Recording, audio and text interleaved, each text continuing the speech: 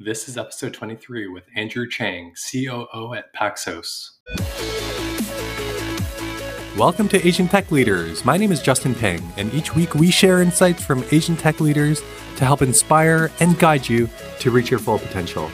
Thanks for spending some time with me today, and let's get started.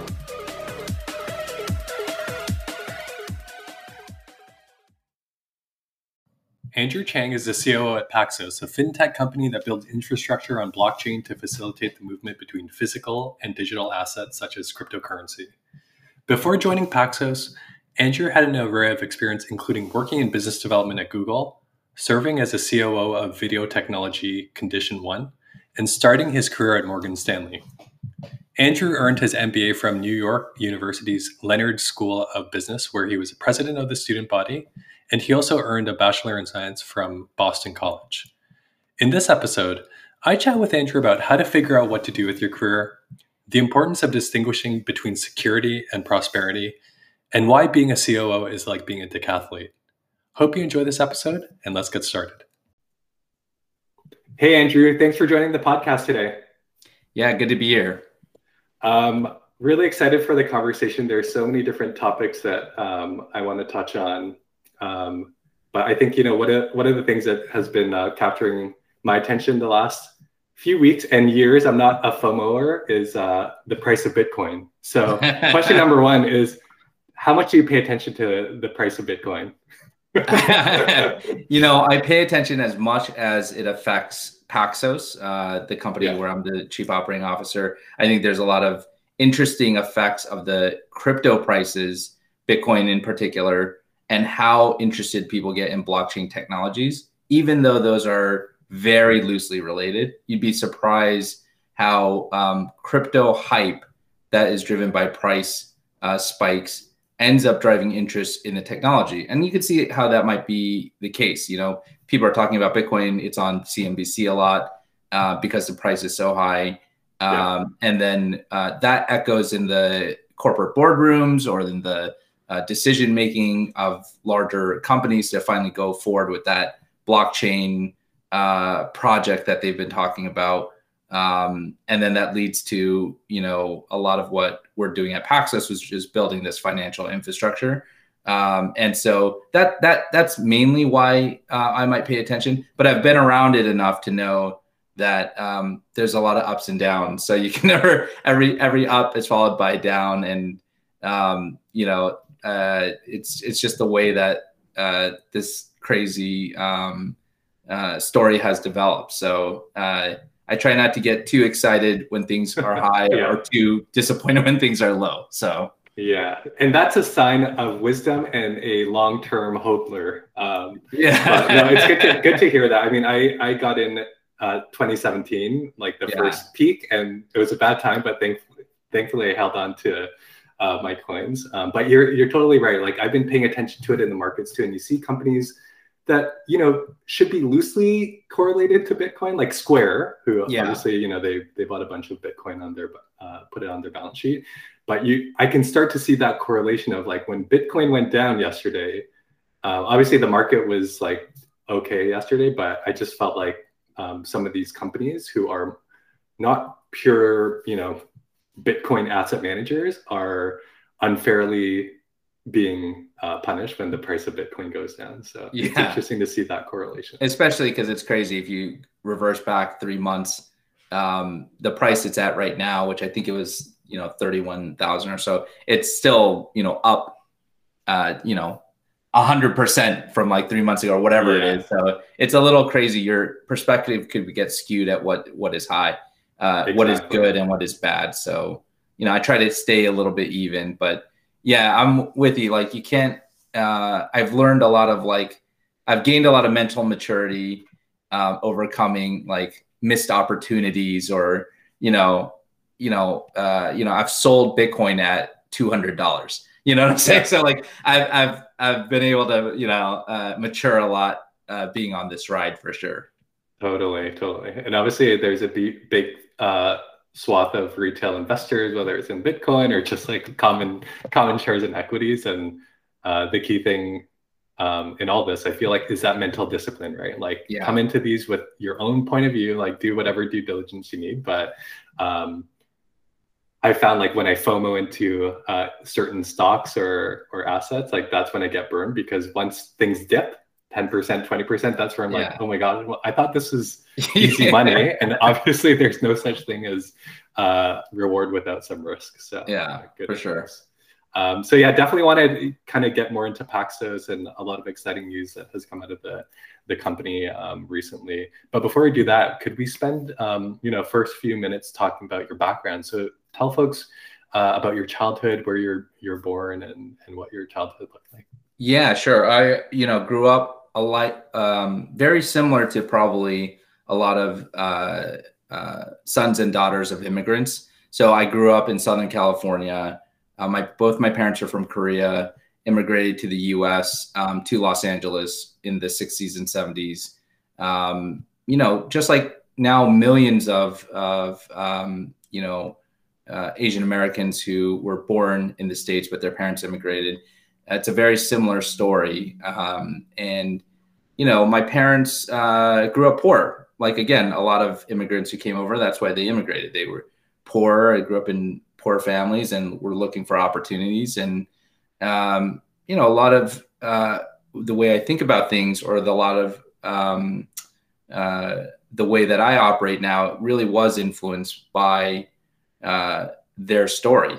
Them coming over, they had to figure it all out on their own. My parents were both, some of the first of their families to come over. So they didn't have a huge network of family already in the States.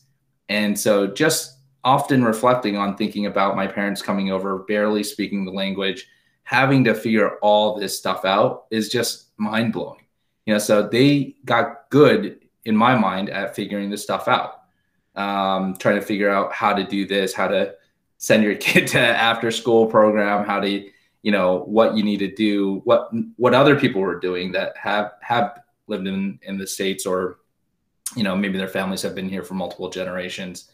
So that really, I would say, really influenced a lot of kind of how I grew up, and just observing that was really kind of inspiring to me, but also just reminds me that I've got all the tools that they didn't have. So I should be really able to figure this stuff out. I'm equipped with all the things that they sacrificed to come here and put me in a position.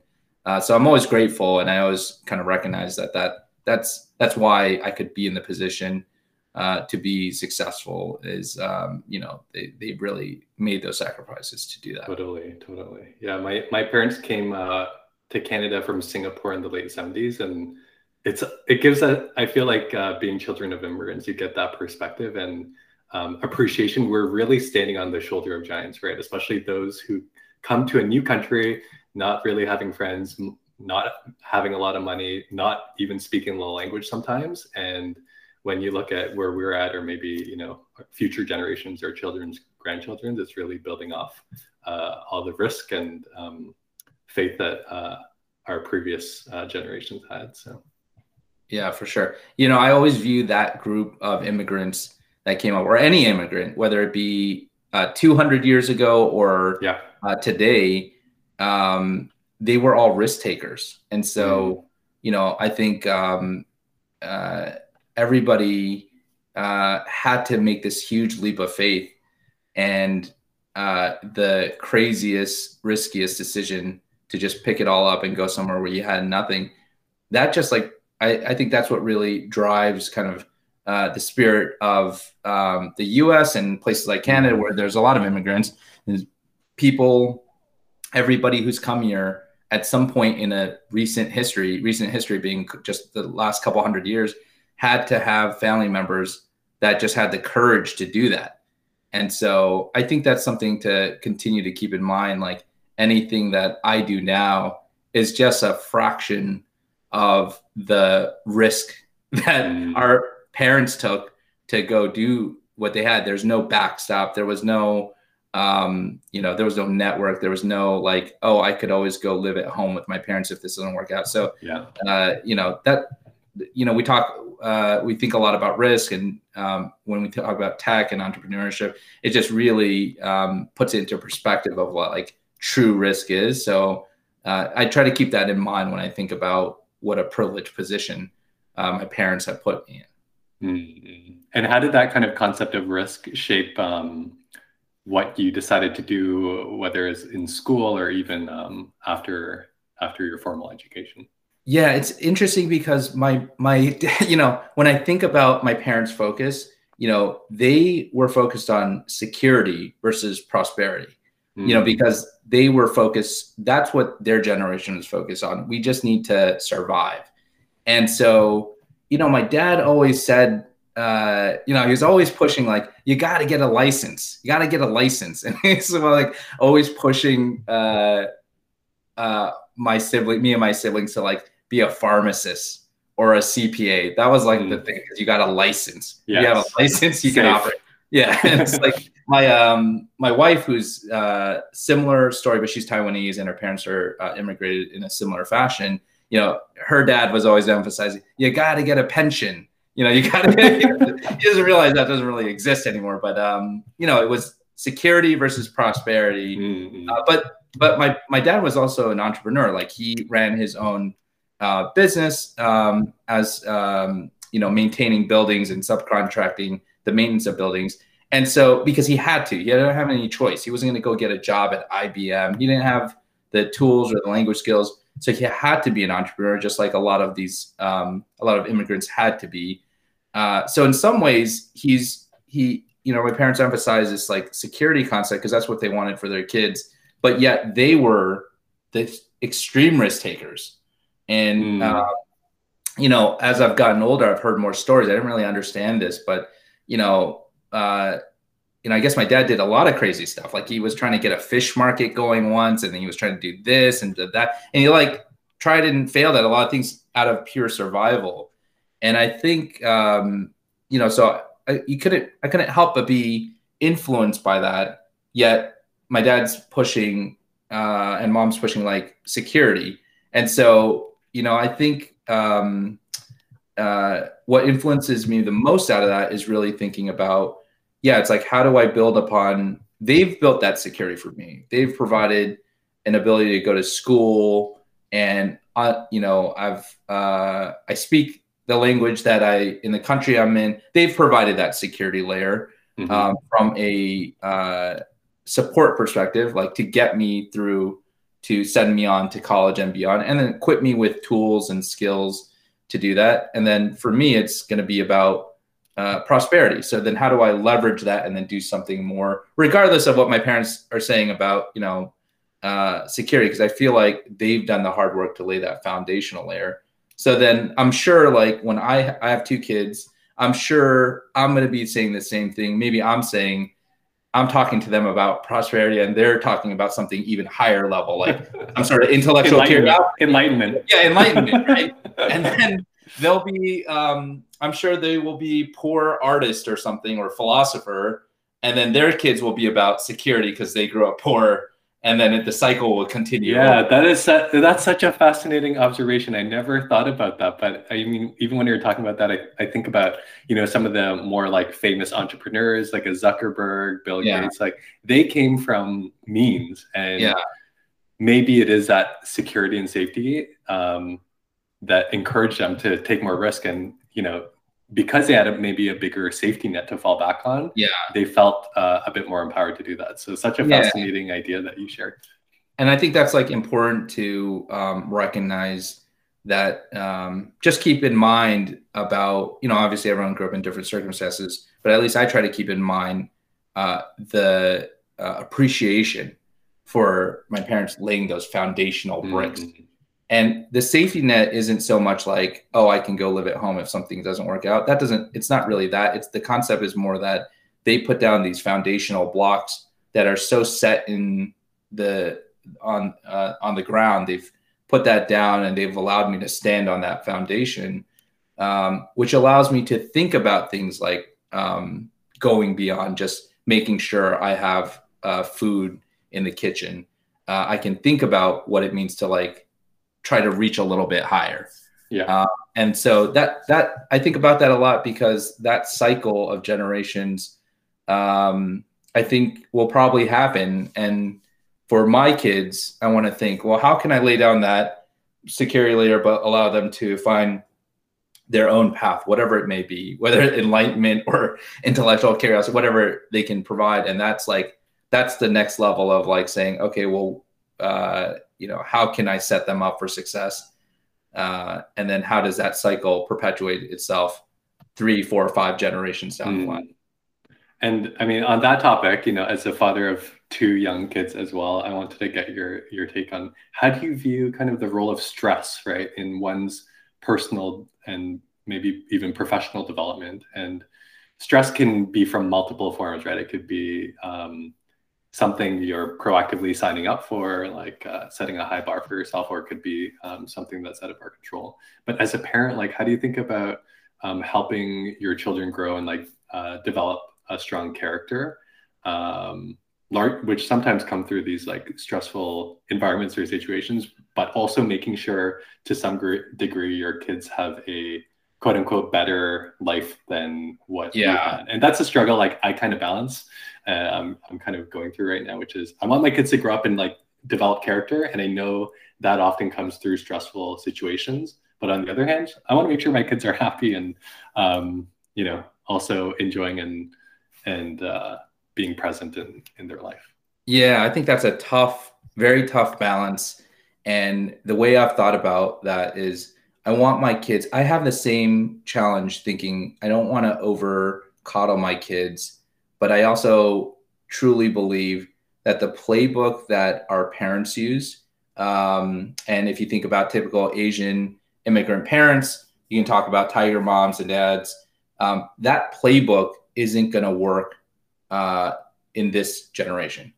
And I think too many people are trying to use that playbook that was successful in the 80s and 90s, and trying to apply it to the copy and paste it to this generation, which I just think the world is different.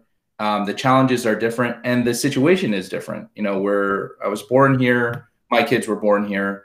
And people are maybe trying to take a little bit too much of a copy and paste approach, which, again, is just like, you have to evolve the techniques of anything, just like going from waterfall software development to agile. You just have to keep on flexing with the best practices. When I think about stress, especially with my kids, something I read once that I have held on to is I want to put them through enough stress without creating permanent damage. And so creating stressful situations, I think, are important for them to develop and learn. But if it's going to create permanent damage, I'm very sensitive to that and don't want to create that permanent damage. And I think everybody in their childhood remembers some certain pivotal moments. And at times I remember a slight thing someone said one time, and it's affected me greatly. Or, a colleague of mine who grew up in Queens, she was Taiwanese American as well, recalled a time where she was, she used to be super outgoing and loud and playful. And one time, one parent, when she was, 7 years old, said, "You really should be quieter." And that fundamentally shifted her outlook. And she was much more reserved in personality after that. And I'm very sensitive that there are some small moments like that you could inject in your kid to create certain levels of permanent damage. Or you can put them in stressful situations enough to create habits that, just like any person develops habits over time, bad habits and good habits over time, you can put them in too stressful a situation. So those playbooks that, like, I personally believe the playbooks of like, I'm sure you have similar stories of parents forcing you to try to be good at something that you're not curious about or interested in, whether it's a sport or a instrument or a subject, trying to squeeze them into a mold of something that they may view as the vision of themselves, their vision for their kids. So I try to be, I don't have the right answers, and these are tough experiments to run because you don't know the outcome for a long time. But I do think really trying to be curious about how parenting might be different than what we grew up on, and not take the lessons of the past and think that they will apply for the this generation of kids. Yeah, that's great advice, and it's so, you know, being a relatively new parent, so challenging to like try to figure out what's a right move here, and yeah, being mindful of not cutting and pasting what you think worked on you, especially, is something. It's a good watch out. And I think that the other thing I'm trying to be much more mindful of is just like, if I can't necessarily control the environment and all these like external inputs that my kids will have, especially as they get older, how can I help shape their operating system and like make sure that they can make the right, or like the quote unquote best decision for themselves at the time? Yeah. And I'm constantly like working on that. So like my kids will sometimes fight over the same toy, you know, the common problem. And like the easy instinctual thing for me to do is take the toy and like be the referee. Yeah. But I'm trying to do a much more better job of getting them to talk it through and like just kind of asking the questions and hopefully averting any problems, but getting them to ask the questions, solve the problem, and like, you guys like work it out with yourself. Like, I'm not always going to be there to be the referee and solve the problem. So I really like that, because I think that's something I've thought a lot about, not only in a personal context, but also even in like a business context. Like if you, an example being like, I've been thinking a lot about all the business books I've read, right? Mm-hmm. And those books are telling you what to do this, do that. But they're not telling you how to figure out the way to figure out what to do, right? And I think that's a little bit of what you're saying is, for our kids, it's not like, don't do that, don't do that, do this, do that, and telling them the like very specific answer for the very specific situation. In that very specific situation, give your brother that toy, you know. Yeah. But versus like how to solve the problem, how to think about things, or what approach you should take to think about things. I think that's probably more valuable for us as parents to mold our kids to be able to think through that operating system, that decision tree, what things to consider before making a decision, versus telling them what decision to make. You know, that to me is just a little bit of a teach a man to fish type parable. Yes. You know, you're just telling them, and at one point in your life, you're not going to be there to do it. And I think what I see a lot with children of you know, Asian immigrant parents, where the tiger mom, tiger dad concept of like, this is what you're going to do. You're going to play this instrument, then you're going to go to this thing, you're going to go to this. When that is taken away, those kids are not equipped to make their own decisions. And I see that a lot in some of the younger people that we hire, is seeing that they are frozen and unable to make their own decisions because their parents were making all the decisions up until they graduated from college. And now they're out of college. They don't have the muscle to make decisions. They don't have the framework or operating system to say, here's how I'd make a decision. And they don't have the courage to do it because they never did it and made mistakes, tried different things, made mistakes, and gained any confidence to make decisions. And I think that's a cycle that I think is super important for people to break. That's not only relegated to Asian parents. It just happens to be a lot of Asian parents tend to be overbearing like that. And so I think that's a cycle that I want to make sure I break. I need to let my kids make their mistakes, or let them make poor decisions so that they can feel the pain and the consequences of those poor decisions, so that they can learn from it and then be equipped to make those decisions. And on that topic of decision making, we'd love to just kind of like shift gears a little bit more towards your career. So after university, you worked in Morgan Stanley. Can you share a little bit more about your decision to start your career there, and then some of the subsequent moves that you made after? Yeah, I think even going back to college, if I thought about, you know, the crescendo up to like joining a company, I would always try to take like the bottoms up approach versus a top down. And by that, I mean like in college, I thought like, I looked at the classes and say, what classes would interest me? And then what does that compile to? And it I went to Boston College for undergrad. I was in the business school, and the major concentration was called operations and technology management. And I think from that early time, I realized like that was interesting to me, is to operations and technology, like how things work, how the pieces come together, was always interesting to me. Out of school, you know, having gone to school on the East Coast, but my entire family being on the West Coast, it was, you know, leaving. I fell in college into the trap of like not quite knowing what to do, and then going with what's in front of me. And in that is like on campus recruiting. You know, Morgan Stanley had a job, which effectively, you know, back then it was 2004, but we would call it a product role now, a product manager role now. That's not what they called it, because product wasn't really a concept at that point to those types of companies. And I took that role because it would help me get to New York and, you know, get me, it was a structured way to get to New York. I had no idea what I was doing. But, you know, when I got there, I knew pretty immediately that wasn't going to be for me. You know, it's pretty like immediate, like, you know, you have no idea what it's like to work. And so as soon as I got there, I could tell like that wasn't quite the right fit. It wasn't, you know, I think the first couple of months, I really tried to convince myself that this is going to work and this is good. But when I really self-reflect on it, I was like, you know, this isn't going to be it. It's like the company's too big, that it's moving too slow.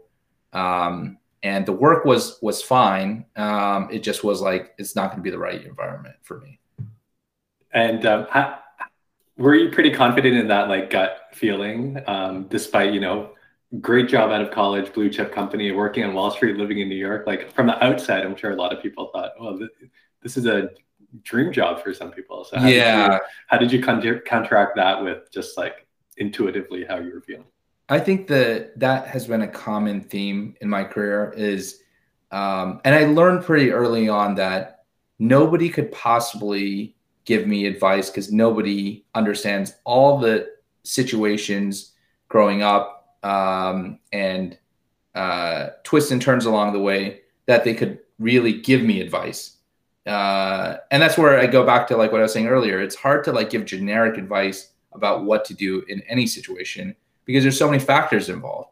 And I remember when I was thinking about that, everyone thought I was absolutely crazy, especially because the next gig I took was in a very different space. I ended up at a digital marketing agency, and I took a 50% pay cut to go there.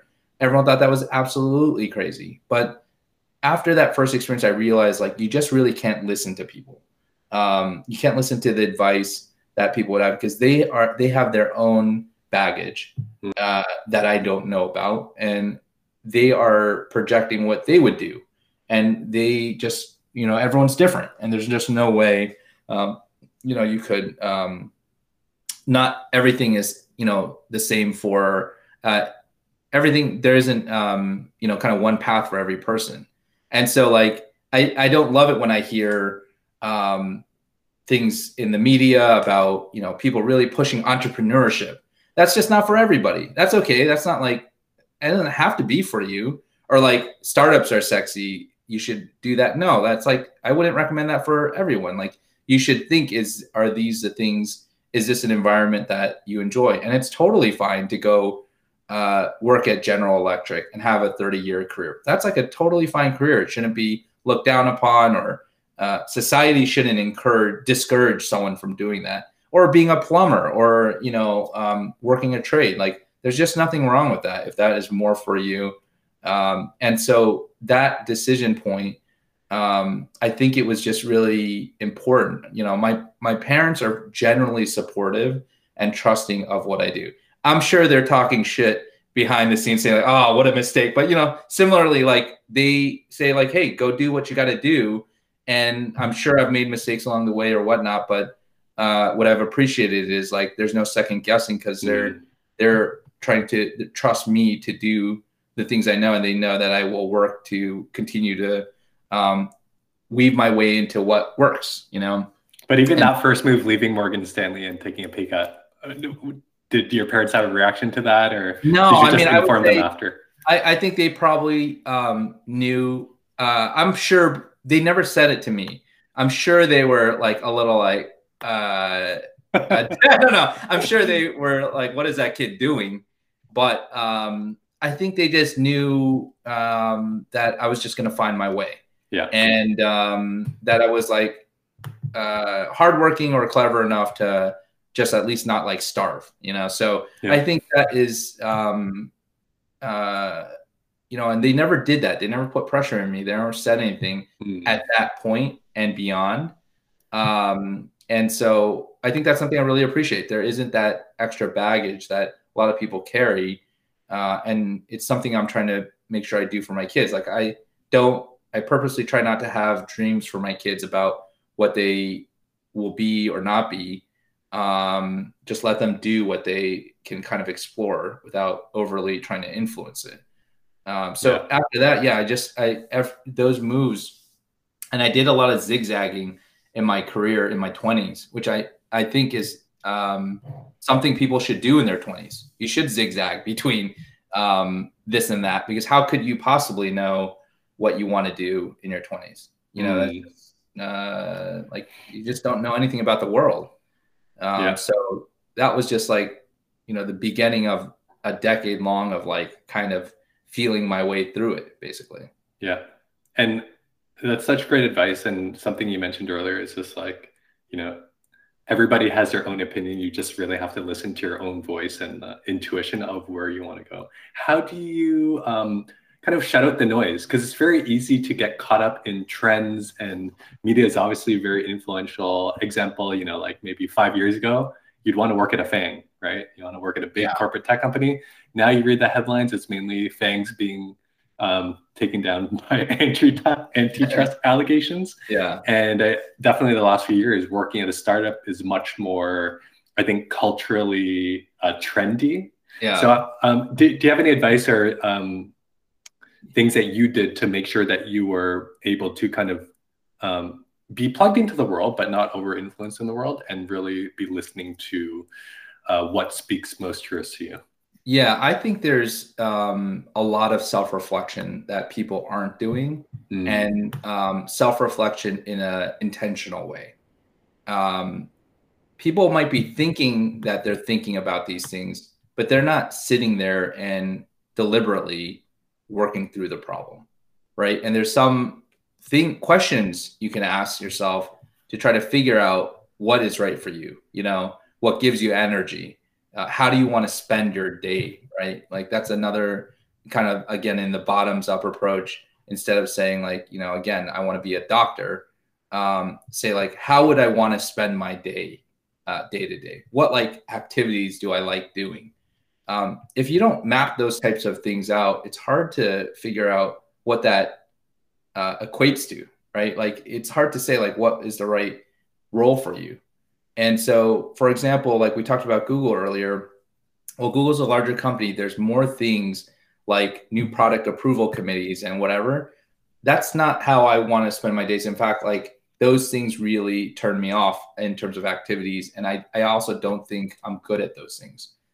So if I can understand what things are really valuable to me in active self-reflection and what things give me energy and how I want to spend my day, I can start guiding my way to like what's actually right for you versus what you think is right for you. And then in terms of drowning out the noise, I just don't even ask. I don't ask people for advice anymore about like, hey, what do you think about me? It's just like it's irrelevant what other people say. And I think their thoughts and feelings about what you would do, about the only person that could tell me at this point is my wife, because she's as close to like understanding all the details of my life and how I am, what I'm good at, what I'm bad at, to be, and then also just close enough to say things honestly, right? Because like people are not going to be honest with you when you ask if it's controversial or it's something that they wouldn't do. So she could say like, you know what, that's you're not going to succeed at that, you know, or whatever, you know. So, but I just don't ask. And I just don't, to be honest, like I've closed all my social media accounts except LinkedIn for professional reasons. So I can out of sight, out of mind. It's not, I'm overly influenced by what I see, the best of people's, what they're putting out there, of what I see. And it makes me too jealous. It makes me too much FOMO, too much whatever, all that it clouds my decision making. So I just chose to not do it, not to see it, not to solicit it. I'm just going to focus on like developing a strong muscle for self-reflection and being able to solve these problems on my own. And now I feel like after many years, 15 years working, like, okay, now I can know how to solve this problem.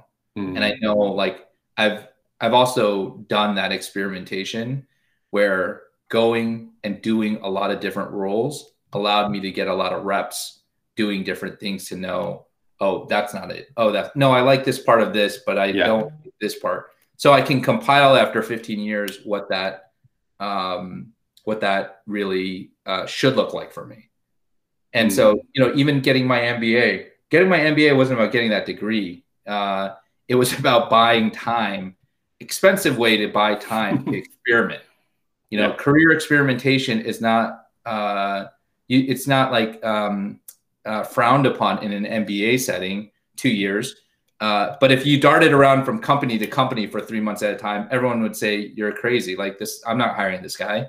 So, the most valuable thing I did in my MBA was in the fall, spring, summer, fall, spring. So the 2 years, the 2 semesters of the 2 years and the summer, I did 5 different internships in 5 different sectors and areas and disciplines. Wow. So like a marketing internship, a BD internship, one in television, or tried to do something in television, tried to do something in, advertising, and then using that I did a startup internship, to calibrate and again, experiment to say like, hey, this is what it's narrowing down. I know I don't want this. I know I don't want that.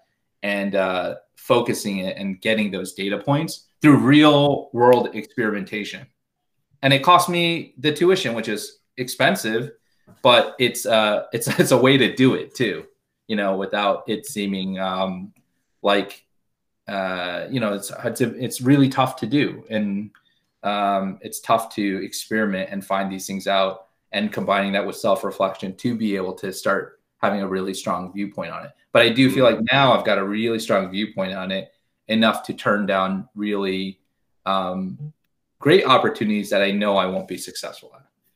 And the ability to know what you want to do with your life and our most precious resource, time, is priceless. So that combined with presumably the long scale of one's life and career means, like, for me, I felt like I did a lot of the same in the first 10 years of my life and career. Started as an accountant, went to consulting, worked in nonprofit in Africa, did my MBA. Like the first 10 years was a blur, but the whole time I was like, similar to you, trying to figure out, I like certain aspects of what I was doing, but not the whole shebang, where I could have conviction to spend a lot of time in it. And I do feel like that's definitely been a valuable experience. So would love to also now talk about your time at Paxos. So you've been there, I believe, longer than you have been anywhere else. 6.5 years. Tells me that this is kind of your unicorn job for now. But tell listeners a little bit more about Paxos as an organization, what problem it's solving, and then secondly, the work that you do as a COO there. Yeah, sure. So Paxos, I joined in 2014. So it's been 6.5 years for me. And it's the longest stretch I've ever been at a company. And I think partly what is kept me here is during the growth, there's been different challenges. So it's almost been like 3 or 4 different jobs in 6.5 years. So it doesn't feel stale, like I've been doing the same thing over and over. And that's what you get with a growing company. And really, Paxos is aiming to modernize the financial infrastructure that our whole world runs in. The way our financial assets move, largely was built in the 60s and 70s and still running on mainframe technology.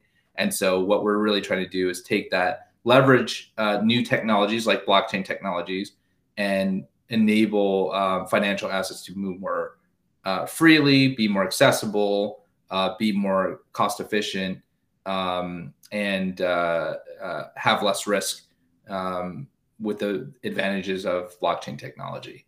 And so that's what we're doing. My role as the chief operating officer, I would describe my role as a COO role as really trying to take the CEO and founder's vision and make that a reality by putting the right people and processes in place.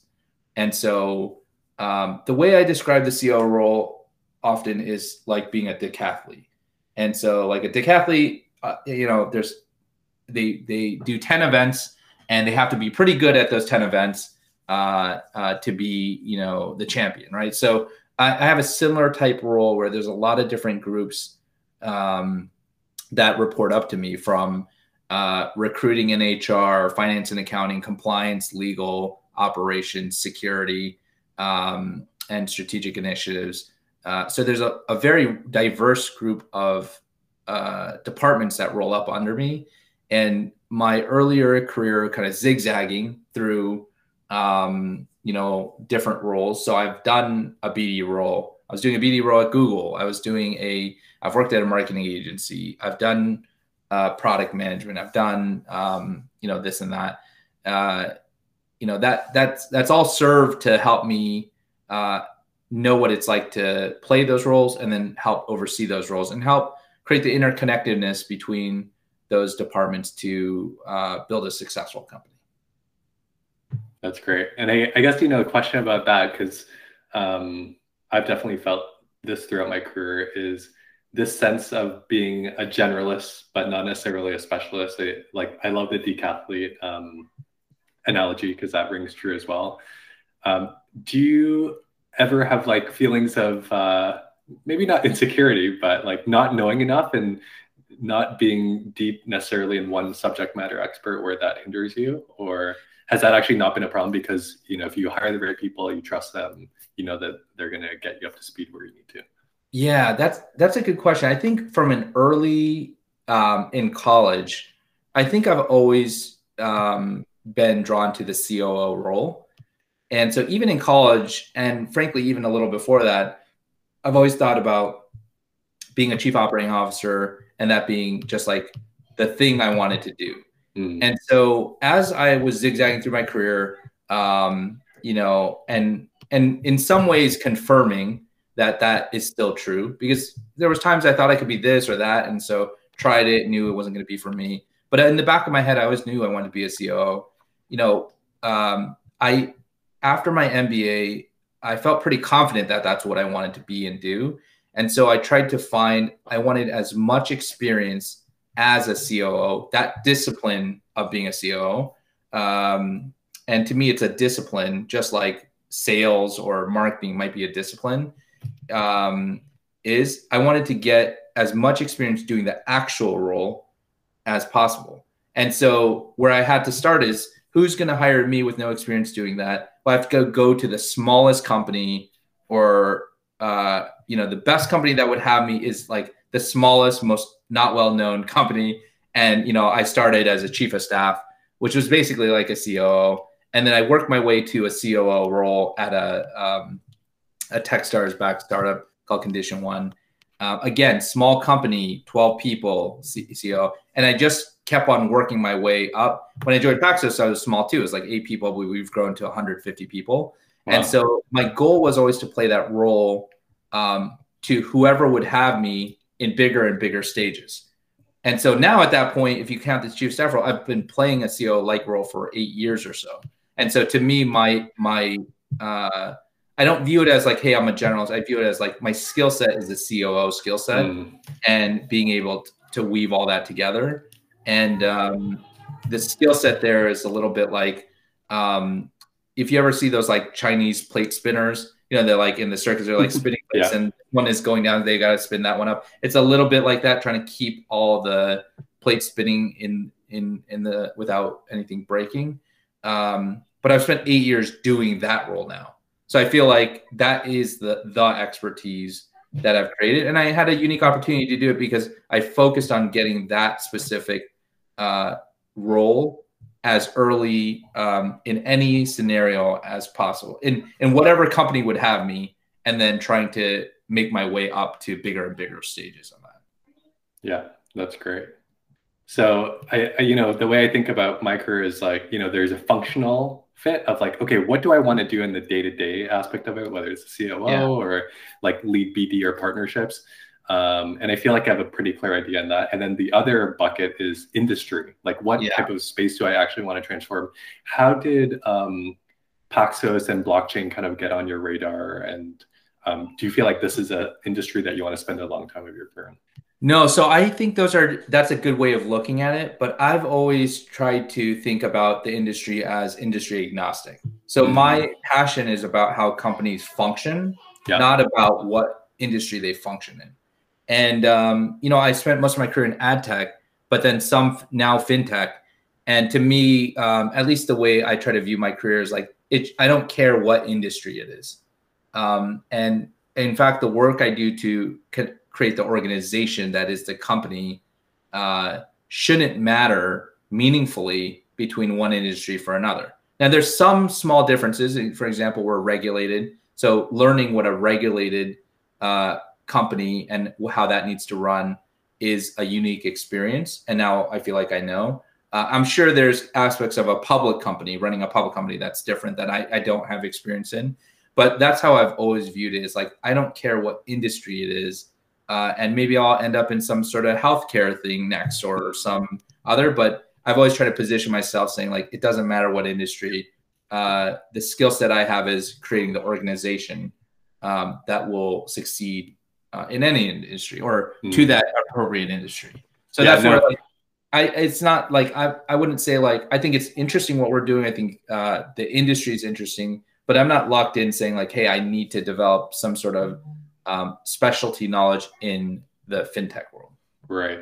And to be frank, that's refreshing to hear because, what we hear in popular culture or media is like, find your passion, solve a problem that you really want to spend the rest of your life on. And I just love hearing more practical advice like that because that rings true to me. I'm very open-minded and curious about many different industries and problems, and obviously tides change as well.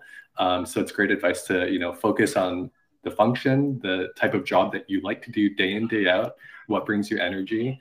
And the industry isn't necessarily something you need to have a long-term commitment on. And that's where I think it's really dangerous because I've heard those things too, whether it be in the media or people, gurus like saying these things or mentors or people saying these things. I think, everybody, you have to think about what result you're trying to achieve. If you're trying to achieve extraordinary results, you just can't do the same thing everybody else is doing. So to me, that advice is generic advice for the masses. But if you're trying to do something a little different or achieve a different result, you should not follow that advice. You should not even hear it because it's probably not right for you. And so, that's where I'm very careful not to even like let that enter my not to even read that type of stuff because I know I would be influenced by it and it's impossible not to be. So I try to be very careful where I'm hearing like suggestions from. Yeah. And it seems like you've been quite disciplined with that and being very mindful of what input you get into your psyche and environment. And in a strange way, I think that's been one of the silver linings of the pandemic for me, which is I'm literally in my bubble, surrounded by the same people. And other than obviously social media, like I feel like I've actually been able to have a little bit of a clearer connection to what I'm thinking and what I'm feeling, to your original point on like self-reflection, which has been good. Because you get into the rhythm of going into work, doing your thing, being surrounded by the people.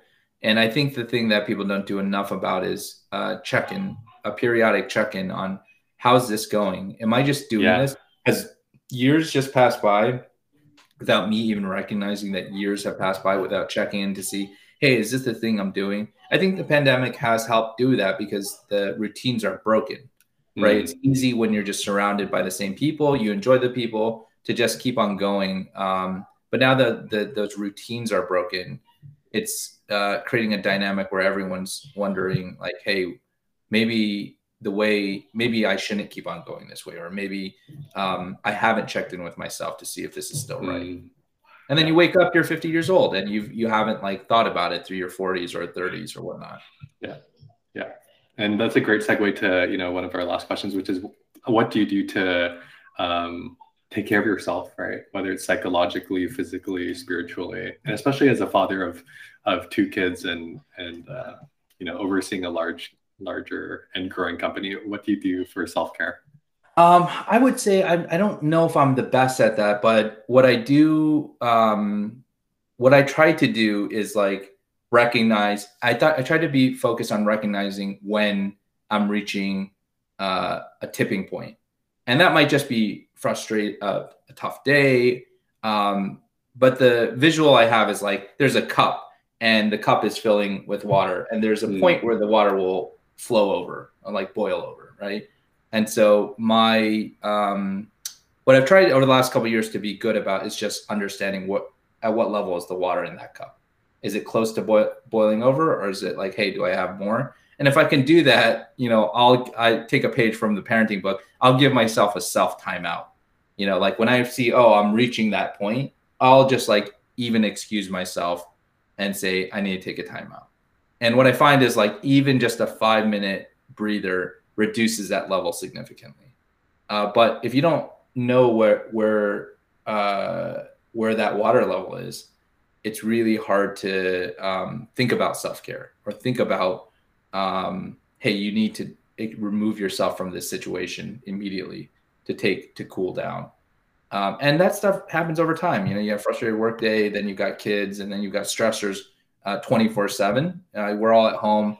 Kids are running in as you're trying to do some work, and all sorts of, coronavirus, political,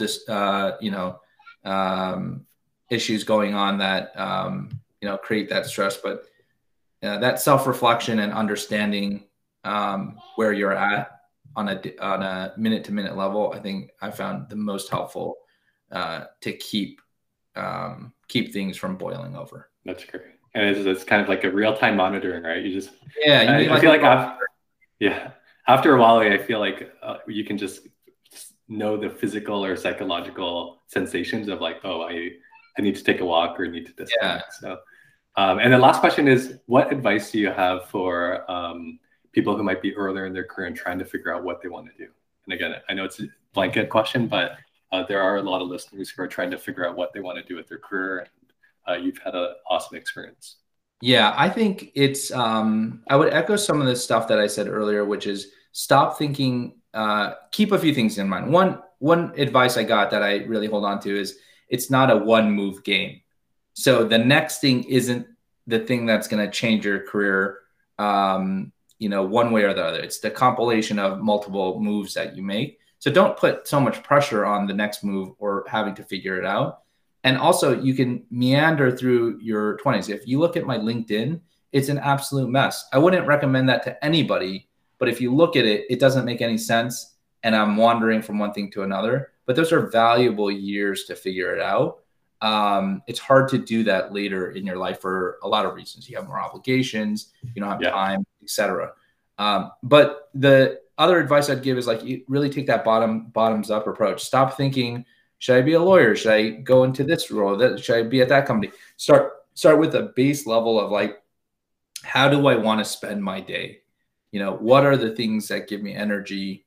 Hey, do you like to spend time with people? Do you enjoy analysis of this or whatever? And then compile. The answer will reveal itself after you've done a lot of work at that layer. You should be able to show someone it's like, oh, actually, lawyers spend their whole day writing briefs and doing this. It'll reveal itself once you start bottom up.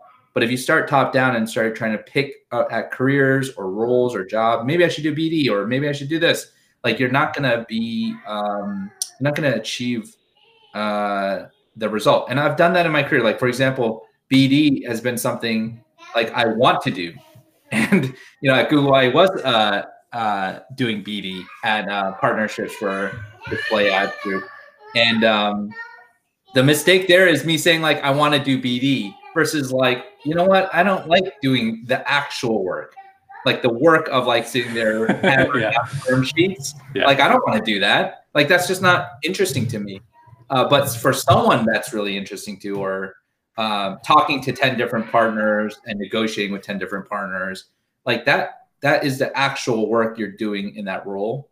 And if you knew that was the actual work and that was something that really does give you energy, then that's the role for you. But if it's just talking about like this role versus that role, most people don't actually know what the actual day-to-day is like in each role. So they're just guessing at it.